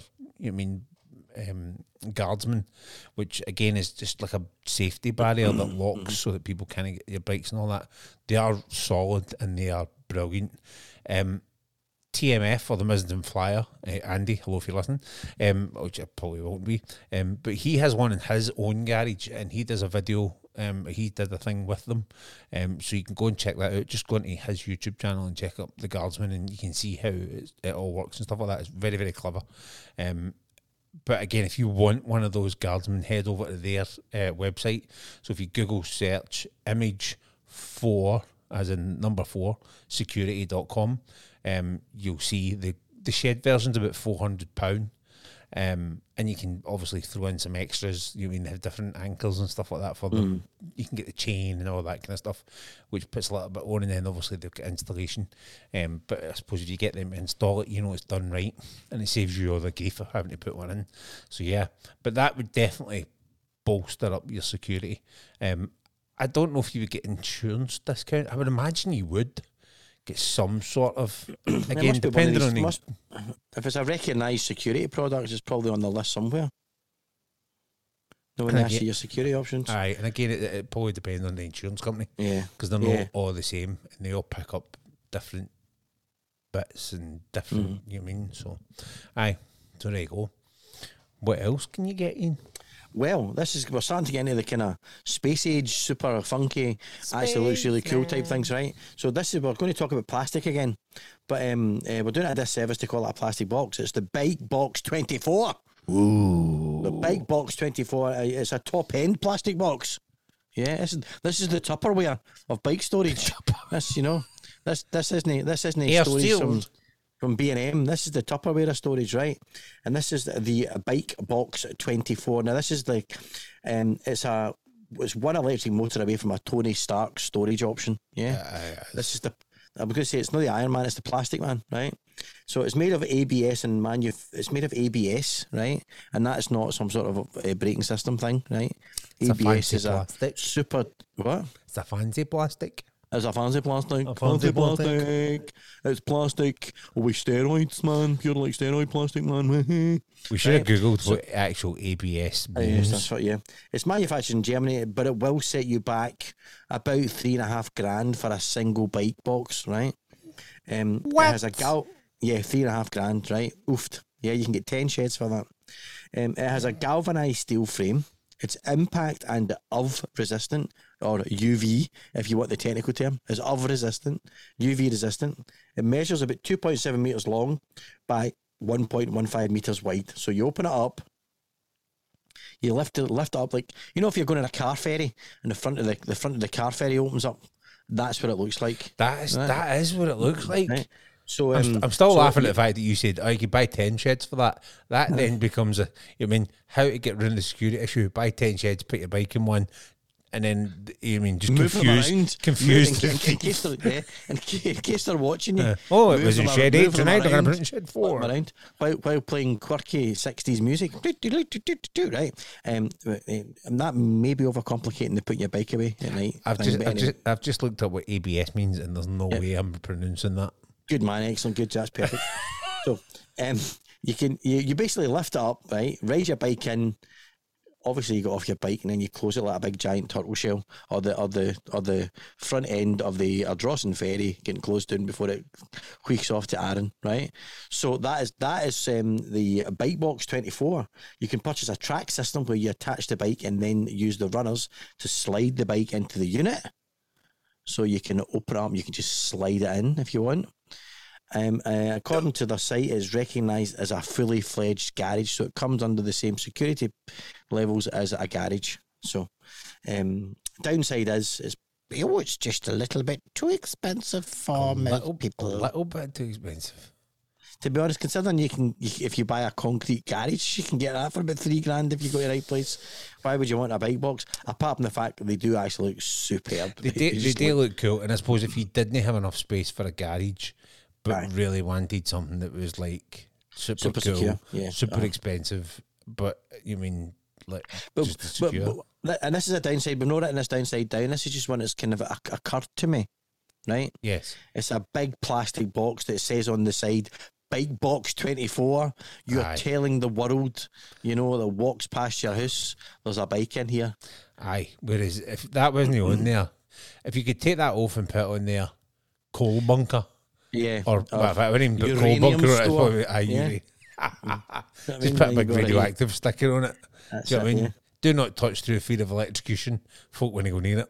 You know what I mean? Yeah. Decomposing old pets, something like that. Do you know what I mean? That'd be fine, yeah. That'd be worth it. Monkeypox isolation booth. That's it. That's what you want, yeah. COVID waste. COVID waste. Aye. PPE store. Aye. The government are giving me a fortune for this, right? So that kind of thing, put that on it, you'll be fine. Yeah, it does look cool though. That is the bike box, but it does look very cool. It'd be quite a cool thing to have around the back of your house if you didn't have enough space for a shed. Then you're not advertising it, but you still get that, and it definitely looks like it would. The elements aren't getting anywhere near that. You know what I mean? It's it actually looks proper. Do you know what I mean? Again, I know it's still plastic, but it's ABS, but it looks like solid. Mm-hmm. Do you know what I mean? It does look the bee's knees, but $3,500. Yeah. Holy manoni. I know. Aye, that's crazy. You'd buy another bike that you've got nowhere to store for that. So I'm much preferring the 10 sheds option and confuse the hell. Matter of fact, the thief's not going to break in. The thief's not going to steal your bike because you're going to get bored before that. Exactly. Do you know what I mean? This is the 6th shed. There's nothing in it. I've had enough. I'll just steal this Ford Mondeo in the corner. Exactly. Now, if you like the bike box, but again don't have $3,500, and who does? Then you can look at something a little bit more simpler, but by no means the same. It's called the Storm Protector. The only way to describe the Storm Protector is like saying it's like a reinforced tent for your motorbike. Yeah. It costs about 140 quid. It's about 2.5, just over 2.5 meters long, and it's just over a metre wide. Now, it's a reinforced frame made of quenched steel, so again, it should be rust-proof, and it's got a 100% waterproof cover that attaches to that frame. The cover's made from 330D polyester with a PVC coating, which means it's heavy and it's tough. It's tougher than a conventional tent. Do you know what I mean? I said tent, I was being quite flippant. It does protect against the water, debris, dust, UV light, and it's got it's got adjustable vents on the side so that you can get ventilation through it, so that obviously condensation and stuff like that is no building up if it suddenly gets warm or humid. With an integrated lock mechanism, which again you still need to purchase the padlock, it offers some sort of security. Concertina's back on itself to allow the bike just to be rolled in, and then you just pull it straight over the top of the bike. Just for the benefit of those who are listening to the podcast rather than watching it, which is everybody, Darren was doing a concertina movement with his hands there. Yeah, he was waving his hands about like a fish floundering on a dry riverbed, right? You mean that didn't come across on the microphone? Yeah. I'm just letting you know now. But anyone who is watching the podcast, then which is nobody, you and me, then it's just you and I. Yeah, then you'll understand. But for everyone else, a flat fish floundering in a dry riverbed is the way you get it. Or the technical term, concertinaing. Concertinaing, yes, exactly. Concertinaing. Again, this is probably one of those ones, I know we talked about it earlier, but if you had an enclosed back garden and you actually just wanted something that you could put the bike in and protect it for the elements and all that, it's much less hassle to do than put a bike cover over it. Because it's already sat there, just, pull it straight over, put the bike in, pull it over the top, Bob's your auntie. Again, you probably want to layer up, so you maybe want to put in like a ground anchor or a big heavy chain or something like that, and then the Storm Protector just kind of comes over the top to protect it for the elements and stuff like that. But yeah, it's again, you could put it at the front of your house, but probably people could break into that, I think, fairly. A decent thief will break into that. I think there's it's as you've said in the notes. You need to kind of layer up your security with this one. So £140 sounds great, but you still need to buy a padlock. You're probably going to have to ground anchor it. I would say so. And you're probably going to have to ground anchor the actual frame itself. I was looking into these a couple of years ago, and I think they suggest that you put these into the ground as well. Well, funny enough, in some shape or way. So when we go off the podcast, I'll tell you about. I've got a proposal for you, right? Which will tell you about once we finish. Remind me about that. Ooh. I know. Yes, you might like it. I love a wee secret proposal. It could involve a review from you. Lovely. So there you go. Moving on. Cool. Yeah. So bike covers is the next thing. We mentioned that just a minute ago. So I said these are the concertina thing is definitely better than a bike cover. But I've got a couple of bikes outside, and I've got bike covers. I've got a couple of bike covers for them. Bike covers are essentially, they range from £25 for a medium sized lightweight one all the way through to £100 odd for a XL fully waterproof one. Again, it offers a hideaway and protection from the elements. But if you want to have the bike secure, you should really look at layering up with ground anchors and the likes. So bike covers are ideal for smaller enclosed gardens, or if you live in the middle of nowhere. And not to sound too patronising, but if a decent security chain and lock and a cheap cover is all you can afford, then it's still protected from the opportunist and from the elements. So your job's done. There's loads of studies out there. There's loads of things you can watch and loads of data that show that just covering your bike up deters people from wanting to steal it. Just putting a cover on it. You know, the people will assume there's chains under it. People will assume, but absolutely, I've got a big Bosch chain. I've got a Bosch Beast, funnily enough, around the bikes with wheels and everything, and they're anchored into the ground. And then I've got an Oxford Stormex cover, which is actually a great cover, and I've got a couple of them for the bikes that don't fit in the shed. Yeah, so obviously any of these options, right? Regardless of cost, regardless of size or anything, are perfect for hiding your bike and protecting it from the worst the world can throw at it, which is your baby and your pride and joy. What I would suggest is if you're going away somewhere, take a lightweight cover for your bike and just cover it. You know, even if you're going away, I've got a really lightweight one that I used inside my shed when the roof had started to collapse, just to keep the rain and stuff off it while the bike was still in the shed. And that's dead handy. It folds down to a really light. You can just chuck it into a backpack, dead easy. You know, so but anything we've talked about will cover your pride and joy, absolutely. And I would recommend the Oxford Stormex. They're great. The thing I would say about a bike cover is, and I know this because I've used the bike cover for a long time, is they do deteriorate. You get a couple of years out of bike cover tops. So the Stormex, I think, was about £70 to get the bike cover, the one I got, and it'll last me a couple of years, especially in Scottish weather. You start to see the seals and the seams go. You know, that's a good point. But if all you've got if all you've got that are really, I mean, my bikes are fine over the winter with that cover on. They keep them dry and out off the elements and everything, absolutely. But they do deteriorate. They're not a long-term solution. Obviously, the best thing that we've talked about, a concrete garage, which is the most expensive but has the most benefits. But as we know, it's not always an option. I don't have an option to put a concrete garage up where I live. I've got a shed, but and the only reason I'm getting a shed is I've got round that by saying it's a non-permanent, temporary structure. A temporary structure. So because I did get chinned by one of the neighbours. But it was actually the guy at the council that said to me, "Is it temporary?" And I went, "What do you mean?" He says, "Well, would you take it with you if you moved house?" And I went, "Absolutely," because he was basically saying to me, "Please tell me it's temporary." And he's telling you nodding. He's telling you nodding. His eyes wide open. I don't want the paperwork. I don't want to hassle of this. You know what I mean? I don't want you to fight me and say I'm not paying your £150 fee for me to tell you can't put it up anyway. Right. If you tell me it's temporary, everything goes away. So there you go. It's temporary. It's not like the people would be helpful in the council, but it was very good. That was quite good. So one option we've not covered, however, but we'll mention briefly, so that the partners don't kill us, is bringing your bike inside the house. So if you live in a flat, or apartment, or you just want to live the 60s/70s American single life detectives lifestyle, where they've got a big massive house in the desert and they just drive their car or their bike into it. I'm thinking of Vegas. Remember Vegas back in the 70s? Yep. Well, I don't remember it back in the 70s, but I know what you're implying. So you'll have seen the real ones, right? One of the coolest things was he just drove his car into the living room, got his car in and sat and watched telly because his house was big enough for that. So if you've got one of those kind of cool kind of pads, man, broken up pads, if you're having a penthouse, you're snooker. Aye, if you're in a third floor flat at a West End tenement, that's not happening, right? No, you know what I mean. So you can't do that, but we do not accept any liability for black eyes, broken ribs, or expensive lawyers' fees should you suddenly suggest this as an alternative to your other half. There we go. That is our caveat on everything we've talked about. Objection, lack of foundation. Aye.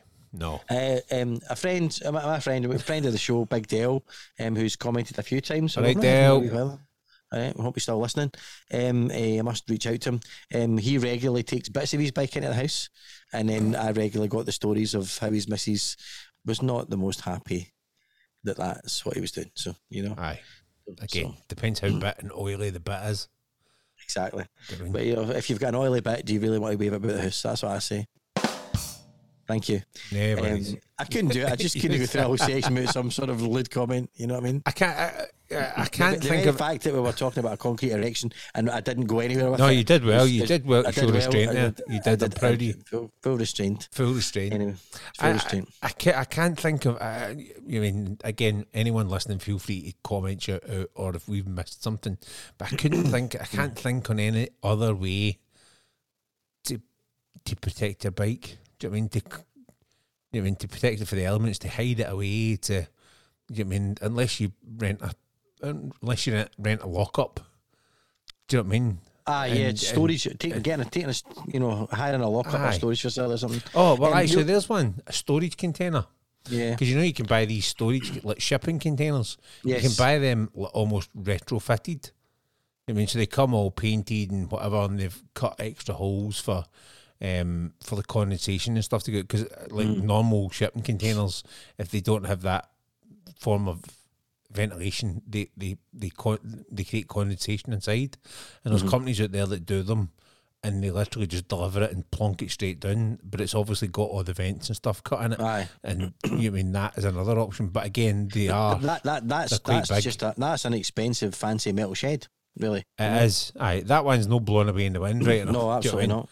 And I think like the starting one was again maybe like 6x8 or something like that. But again, they were like maybe $2,500 or something like that. They are quite expensive, but again, you still need the space. A good thing to maybe think about, especially if there's a group of you riders, and some of you have got lots of different options. Use your covers during the season. Put the bike in and have it outside the house, ground anchor it, put the covers in during the season. But when you're putting it away for the winter, speak to all your pals. Who's got space in their shed? Who's got space elsewhere? Do you know what I mean? Aye. Do you know someone else? Do you know somebody with a garage who doesn't use it? Offer them a couple of quid and or a spare room that doesn't use it. Spare room that doesn't use it, yeah. Exactly. So, that's an option and probably a great one. Like one of my triumphs, my mate Barry, if he's listening, Barry, how you doing, buddy?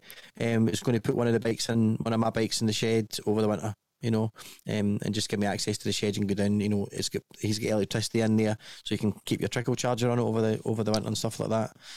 So I'm going to have, yes, it means that your bike isn't at your house.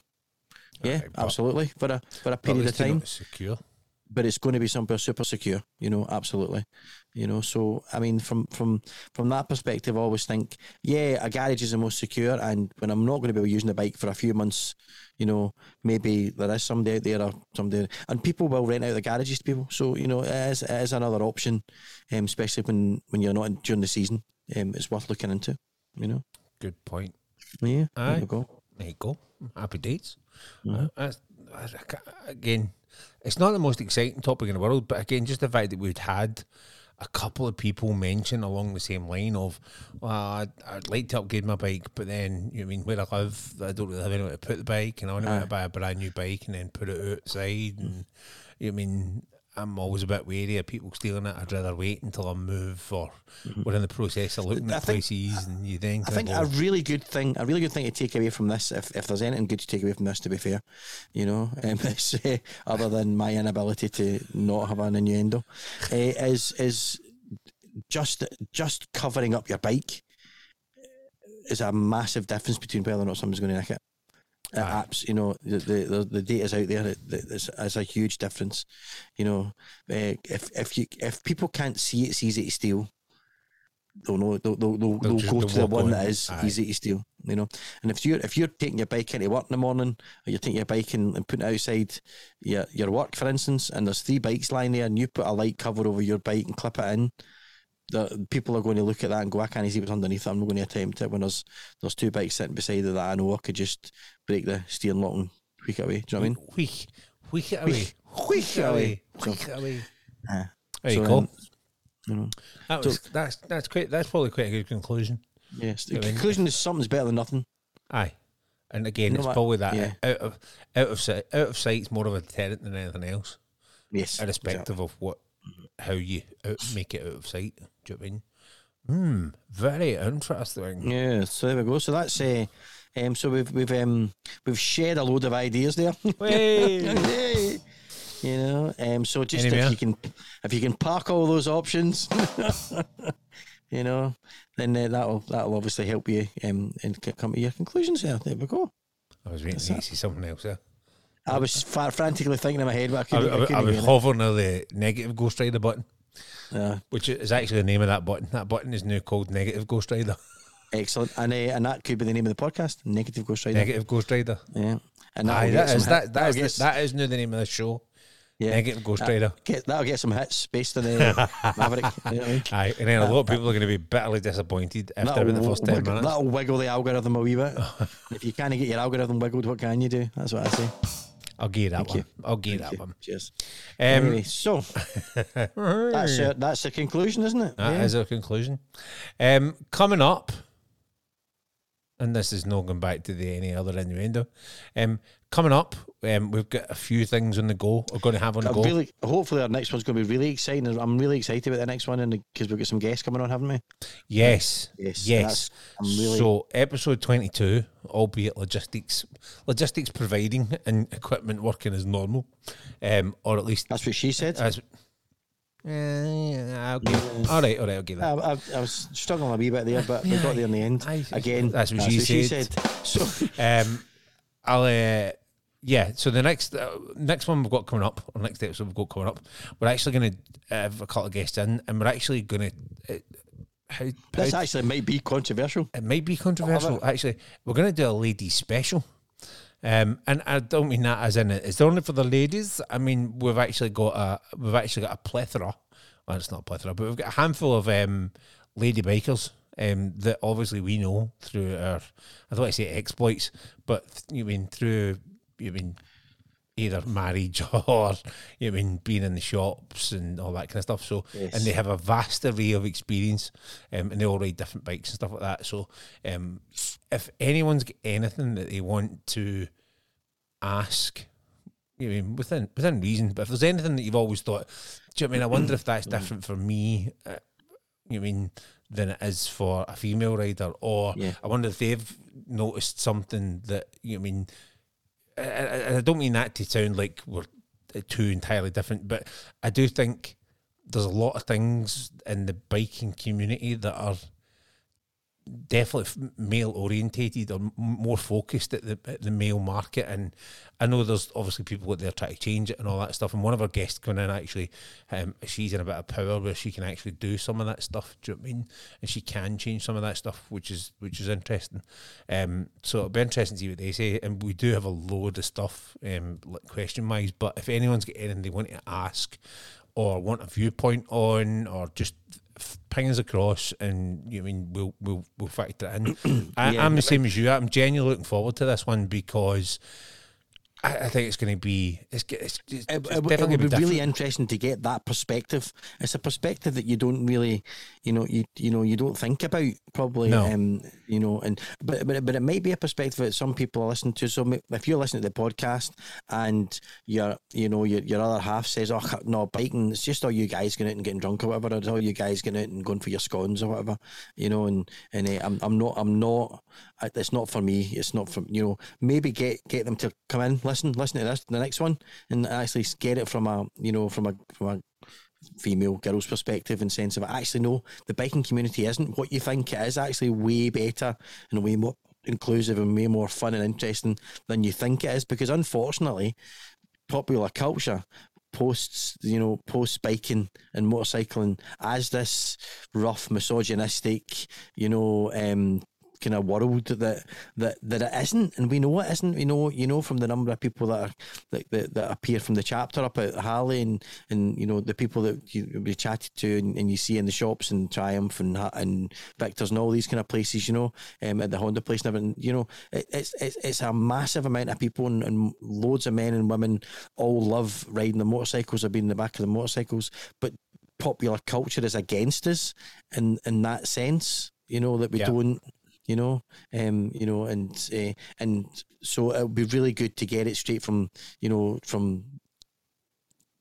people who have experienced it. I thought you were going to say something else there, straight from the horse's mouth. I wasn't going to say that. I wasn't going to say. Off to a bad start. It would be really interesting to get the pros and the cons from that point of view, and also, has it improved? 10 years ago, was it the same being a lady biker as it is now? Totally. Do you know what I mean? And I think there's obviously when you put your helmet on, sometimes it's difficult to tell. Do you know what I mean? But see, to be honest, if I'm driving along the road and I'm nodding or waving or whatever, the first thought that doesn't cross my mind is that a guy or a woman? That's not the first thing that crosses my mind. The first thing I'm looking at, or the first thing I'm thinking is will they nod or will they wave back? Which 9 times out of 10 they do. And to be honest, we're getting to that point where hair's starting to cut. My hair hangs at the back of my helmet. Do you know what I mean? And I'm going to note that is because my wife followed me back one day. She went, "Your hair's flapping about at the back of that helmet," and I'm going, "Oh, brilliant." You know what I mean? It's going to get covered in crap and all sorts. It took me ages to tongue that this morning. And it's looking silky smooth tonight. And no silky smooth, greasy. And I get them mixed up. Aye, but same thing. Exactly. So, So I think it'll be. I'm super excited about this one. Really I'm looking to see what kind of dynamic this brings. I think it'll be. I think it'll be an absolute laugh if nothing else, based on who we've got coming on, because they're mental. Do you know what I mean? And I think what I'll also try and do is I'll try and reach out to maybe a female influencer and see if we can get a wee interview, whether that be Username Kate or Safi Sprocket or someone that's quite popular from an influencer perspective, and see if we can get them on to do a little interview as well, because that maybe not in the same episode, but maybe as a quick follow on, like a kind of half episode almost specifically for that, just to get more of a different view on it, and especially if they're in the influencer space, or if they're in the YouTube space, or just to see what what is the take on it from that side of stuff, and how receptive it is, especially if it's one of the ones that goes to maybe the Outlander event or the ADV event or whatever it may be. You know what I mean? So, we'll see what we can come up with. There we go. Yes. And hopefully we'll have an unboxing shortly. We'll have an update from a helmet setup perspective, and then maybe hopefully soon, some demos. Some demos out, some more video footage, some cool shots, and ideally me on my Sportster S. Yeah, because I think I think ideally that needs to be our first big review. Is like our bikes. I know it's been out for a while, but how we're getting them, how we're getting on with them. Yeah, absolutely. Do you know what I mean? So loads to come. And again, it's just apologies. This one's taking a wee bit longer, but again, life just kind of got in the way a wee bit. Unfortunately. Absolutely, unfortunately. So, but we're that's back. it, isn't it? That's us, isn't it, for episode 312? Is that If only it's only 21, only episode 21. It's our 21st episode. We should be popping prosecco. There you go. There you go. Yep. We get the key to the bike. Not the key to the door. Key to the bike. Key to the bike. Is the key to the door the 18th? Can't mind. Anyway, thank you very much for listening to the ramblings of us average bikers this week, and for supporting each and every episode. We really do appreciate everyone that comes along, downloads, listens, enjoys the show, and gets in touch with us. You met a nice chap, didn't you? We popped up on Instagram. You met one of our fans when you were across it. Yes, I did. Big shout out to Christopher Denham. Christopher, I met him last night at the bike night, and he's a massive fan. Had a little sit on his Kiwi Superlight, which I hadn't sat on in about, I think the first time I sat on a Kiwi Superlight was probably about 5 or 6 years ago, and it's such a cool little bike. Do you know what I mean? It's such a cool little bike. So he's targeting his A1. You know what I mean? Because he's in that A1 bracket, and then he's got grand plans to be off and running and work his way up to. I think he's already established he wants something like it was a Yamaha, like a 900 Marauder or something like that he wants next, or an Intruder. I can't remember. I always get the two mixed up. But big shout out to Chris, because I know he'll be listening. Excellent, yeah, brilliant. And also we never talked about the new logo. We've got the new logo up and running. Oh no! How did we miss that? I know, absolutely. So the new logo's up and running, and we're doing some negotiations and chatting away with a few suppliers for potential merchandise. So if you do feel the need for speed, Negative Ghost Rider, the pattern is full.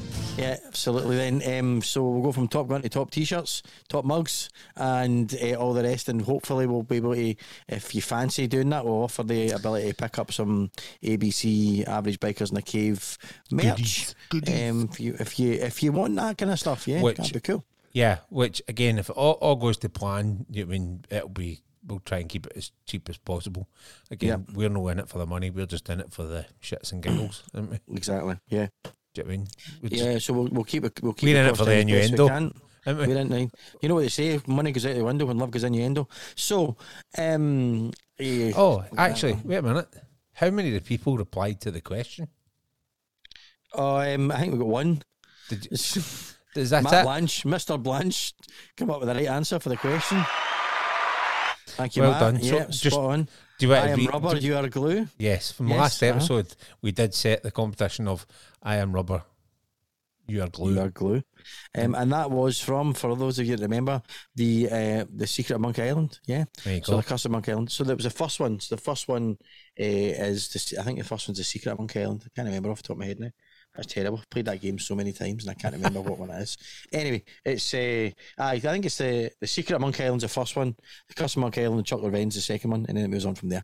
So, in that point and click adventure by the amazing Ron Gilbert, superb. You fight the Swordmaster, but you don't fight the Swordmaster with a sword. You fight them with your wit. And they ask questions, and if you don't know the answer, one of the answers, if you didn't know the right answer, was I am rubber and you are glue. There you go. There you go. See. Another one was I'm selling these fine leather jackets. So there we go. Well done, Matt. You were the only one to get it right. Yeah, well played, Matt. Thank you, sir. Keep it right in the post. Your prize is on its way. Your prize is on its way. Yeah, Aye. Absolutely. Wait for that. Wait for that envelope of nothing. Yeah, it doesn't cost much to send thin air. So. Our admiration will be winging its way to you shortly. Yes. So there we go. I am rubber, your glue. So massive thank you, folks, for that. Darren, how do the boys and girls out there get in touch?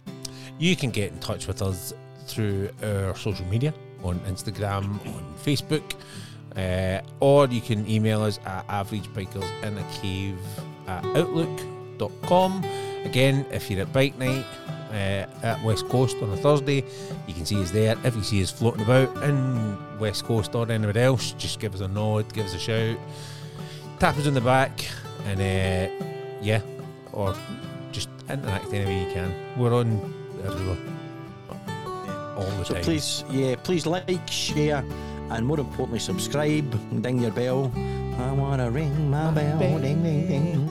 Bing your bell, and thank you very much, folks, for another superb chit-chat with you guys out there listening. We really do appreciate the time you spend listening to these opinions, and remember, they are just opinions of a group of average bikers. And until next episode, remember, only a biker understands why his dog sticks his head out of the car window. Negative, Ghost Rider. The pattern is full.